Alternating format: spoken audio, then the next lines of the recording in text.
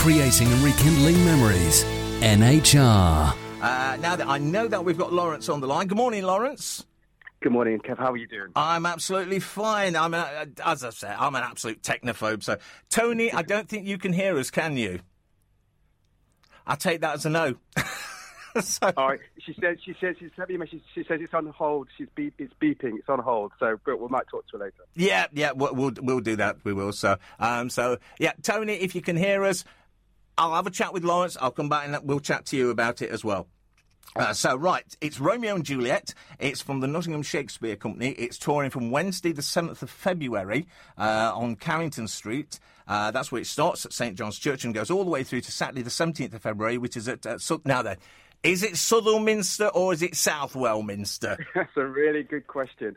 I say Southwell. Same here, Southwell. But, we're right then.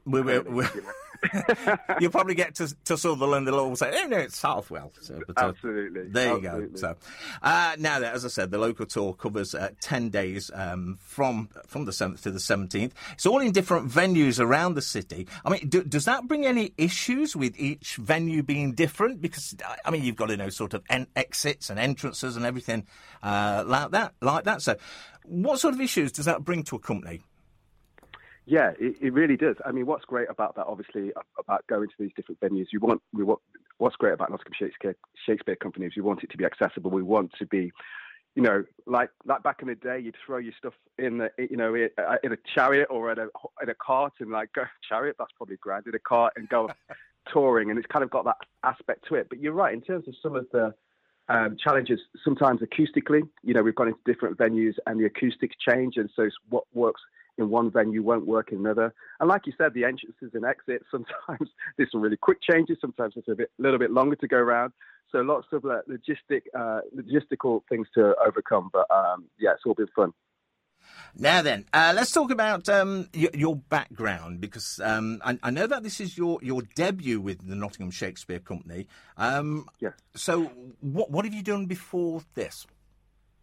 So I'm kind of like returning back to acting. So I've done so this is my second Shakespeare play. The one that I did last was Much Ado, and then so this is my debut with SC. Done more short films and things like that, and so did plays back in the day. But yeah, it's been great to have a company that is been really helpful for me to get back into Shakespeare. That is. Michelle and Kat, who have been, just amazing at supporting all of the actors. It's been great for me personally to kind of get hold of the text and ask them any questions. So it's been a good growing experience as well. Now then, you mentioned Much Ado About Nothing. You played Claudio, of course, in that. So what is it about Shakespeare that attracts you to want to perform it? It's a really good question. For me personally, I think I suppose growing up Shakespeare, I never thought it was, I never kind of got onto it. I know a lot of people will say this because, you're supposed to see it on the stage, not necessarily just read it on the page. But when you're introduced to it at a young age and it kind of turns you off, it can just be a little bit hard to get past that. What I love about Shakespeare now is realizing how brilliant it is, but seeing it performed and selfishly being in it, I feel like I learned so much more about the text and the nuance. And hearing, brilliant actors say these lines in rehearsals, new things jump out to you. So, and I think just that, because Shakespeare is such a genius at touching on the human experience, it's always relevant. And so to see those themes come out in new ways and explore those themes, I find that really exciting, Kev, to kind of have this, this text, which is so old, but to kind of bring a new perspective or to bring my experience or to hear somebody else's experience and to shape those words. Still staying true to the text, but you can bring it alive in new ways. And that's why I think Shakespeare is so enduring. And that is why people are still performing Shakespeare today. I mean, it was written in 1597. Right. So, it's... A bit ago. A little bit ago. Exactly. But still being performed today because of the richness of the text. And I mean, it's just so wonderful to watch as well. A lot of people, they don't quite get all of the text, but... you get the message, you do, from the actors. And Romeo and Juliet is such a gorgeous play, isn't it? It is. And you're absolutely right. I did a workshop recently last week actually at the Nottingham Playhouse with some refugees, people speaking different languages, and we worked on some simple, dialogue without much, text at all, and we commented without even being able to speak the language. We could still convey meaning, and I think that's what's so great about seeing Shakespeare in person in a theatre, is because you may not get all of it, but you get the story and you get the message, and you get introduced to the language, and maybe it makes sense, and something, I clicked, I got that. But yeah, it is such an exciting thing. That's why we want people to come out and see us. So I'm sure there's a show happening near you, and so we'd love you to come and check it out. Well, we'll give the rundown of the mini tour at the end of this. So let's talk about your roles, because there's two roles that you play. First is Mercutio, which is the main role really for you, and then there's Prince. I hope I pronounced this right. Prince Aeschylus. Yes. Tell us a little bit about both roles. Yeah. I mean, Mercutio is such a phenomenal character to play. He's provocative. He is witty. He is funny. He is. He can turn on a dime. He's very reactive. And so that has been really interesting to explore. And then his relationships with, his friends and other people is, and so that aspect has been really great. And then you've got obviously the prince that I also get to play, which is completely different. Basically the Montagues Capulets are doing his head in. He's trying to keep law and order. These two groups of people are, wrecking it, and he's trying to, establish order and bring rule in this place. So I've actually really enjoyed getting a chance to play both of those roles and to pull things out and of both of those. So I feel very, very lucky to be able to do that actually. Now, of course, Prince Aeschylus, he's the Prince of Verona, and the voice of authority, really, in Verona, isn't he? Yes, he is. He is. Yeah, he's the one, Prince of Verona, he's the one bringing order, bringing leadership, Capulets, Montagues, sort your lives out.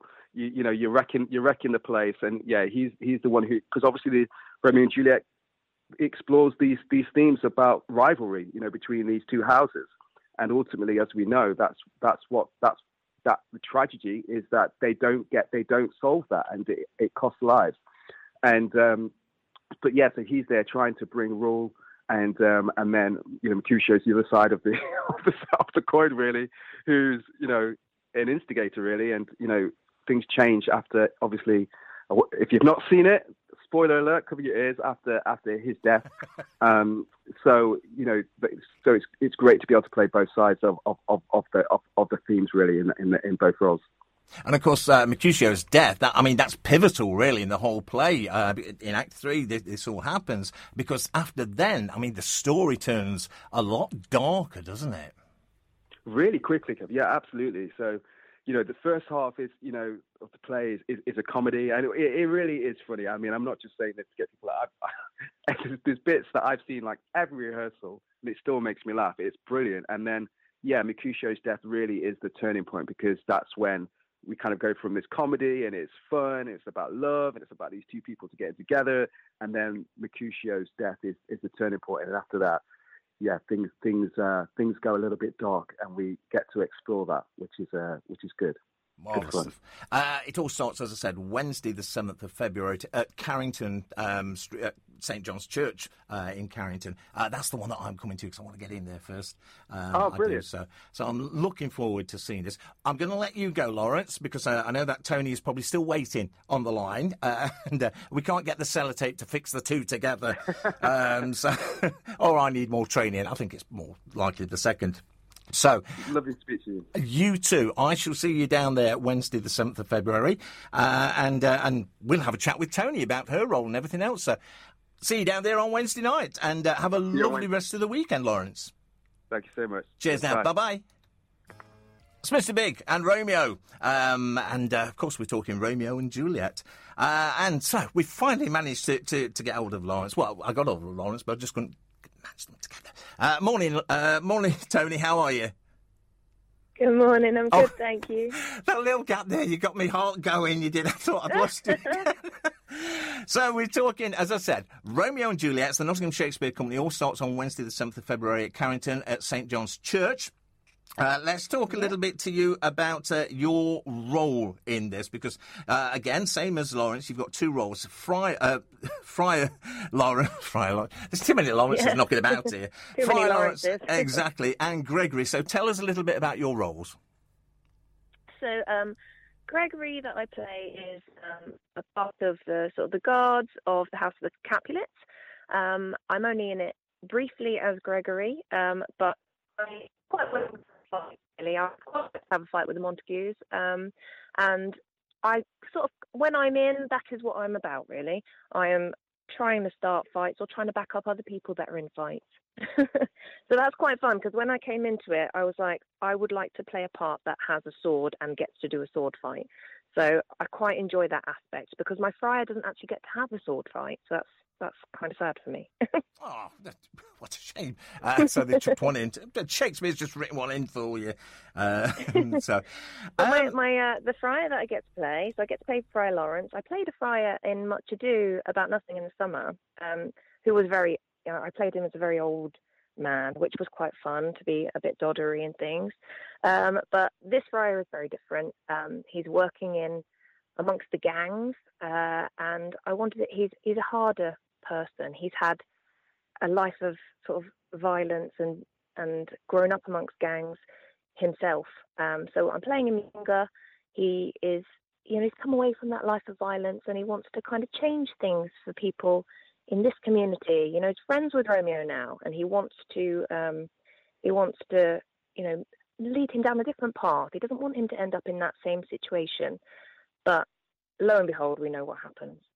We do indeed, yes, and I can't wait to come and see it all over again. So, now we spoke to Laurence about his background with drama as well, and I know that you've got a very dramatic background, if you like, because you're a Lambda tutor, aren't you?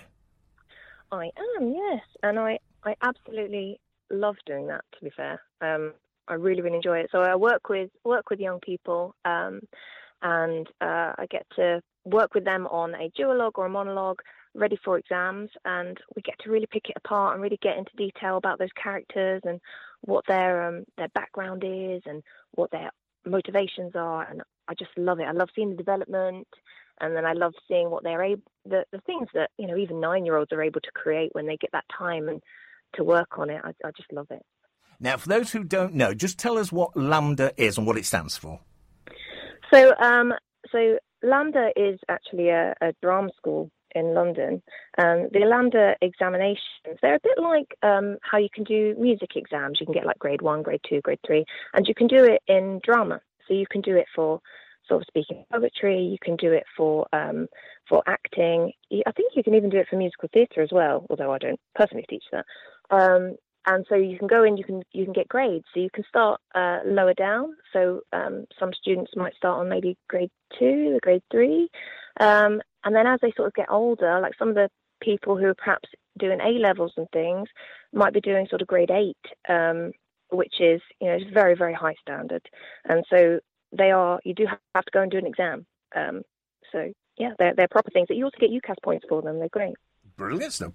Now then, your friar, Friar Laurence in this, he comes across as quite a nice person, but he's got his own agendas, hasn't he, wanting to marry Romeo and Juliet off? He does, yeah. And for me, it comes from, we make up our own sort of backstories as well. And for me, it's because of his past in terms of what happens in gangs. When he's been a part of that life, he's seen the repercussions of it, and the life that he's now living with this big dispute going on between the House of Montague and the House of Capulet. He's observing. He wants to bring it to an end. So that is his objective. He wants to bring it to an end. And this just so happened when Romeo says that he's got feelings for Juliet. He sees an opportunity there to try and bring these two households together through love. Even if it is by giving Juliet a bit of poison, but there you go. That's Shakespeare for you. So, but it's not. That's fine. I'm not going to spoil anything if people haven't seen it before. But it is a bit of a mini tour. It starts this Wednesday the 7th of February at Carrington, St John's Church, which is the one that I'm coming to see because I can't wait to see it. It then goes on to Thursday, where you're at Beeston Parish Church. Friday, the 9th of February, you're over at Newark for Newark Town Hall. That's a bit of a special one, isn't it? Isn't that something to do with the mayor? It is the charity fundraiser, yes. And that room, by the way, is absolutely gorgeous. As soon as I walked in, I just stood there looking at the ceiling. It's just a lovely... You're in for a treat if you're going to Newark. It is definitely a lovely place. Then on to Saturday, the 10th of February, which is at Leicester Cathedral, and there's matinee there as well. Wednesday the 14th, of course, Valentine's Day. What better day to go and see Romeo and Juliet? It's at the Embankment Pub and Kitchen at Trent Bridge. Thursday, the 15th of February, it's at Ruddington Village Hall. Friday, the 16th of February, that's at the Cleaver and Cleaver and Wake. Cleaver and Wake, yes. Yes. Upstairs at Cleaver and Wake. That's the one. That's just sort of just before you get to Trent Bridge, isn't it? Over the Trent Bridge. Am I right? Yeah, it's the Island Quarter in Nottingham. That's right, yeah. So that's Friday the 16th. And Saturday the 17th of February, you're at... now, when I don't know whether it's Southwell or Southwell, and Laurence as well. He's same as me. He says Southwell Minster. So is it Southwell or Southwell? I say Southwell, but I have heard people say Southwell. That's three of us then. That says it's Southwell. But then again, we're from Nottingham, so we're not from Southwell, Southwell. It's at Southwell Minster, and there's a matinee there as well. So several chances to come and see Romeo and Juliet by the Nottingham Shakespeare Company. It's just an amazing play. I mean, as I said to Laurence, it was written in 1597. If it wasn't very good, it wouldn't be around now, and you wouldn't be performing it. True. So it's an excellent play. It's really good fun. Toni, thank you so much for taking your time out for having a chat with us this morning. I'm sorry it was all a bit of sticking tape all over the place, but we got there in the end. Great. We got there in the end, we did. So have a wonderful weekend, and we'll see you down there for the start of the tour on the 7th. I can't wait. Thank you so much. Take care, Ken. You take care now. Thanks. Bye. Did you know that Nottingham Hospital Radio is a registered charity? As a result, we rely on people like you to donate to it. All our members are committed volunteers who run the service for the benefit and entertainment of the patients in the Queen's Medical Centre and city hospitals. Research has shown that listening to hospital radio can positively benefit a patient's recovery, and we think it's a very worthwhile thing to do. Donating to NHR is easy and rewarding, so please log on to nhradio.org.uk and go to the donate page. That's nhradio.org.uk/donate. You'll be glad you did, and thank you.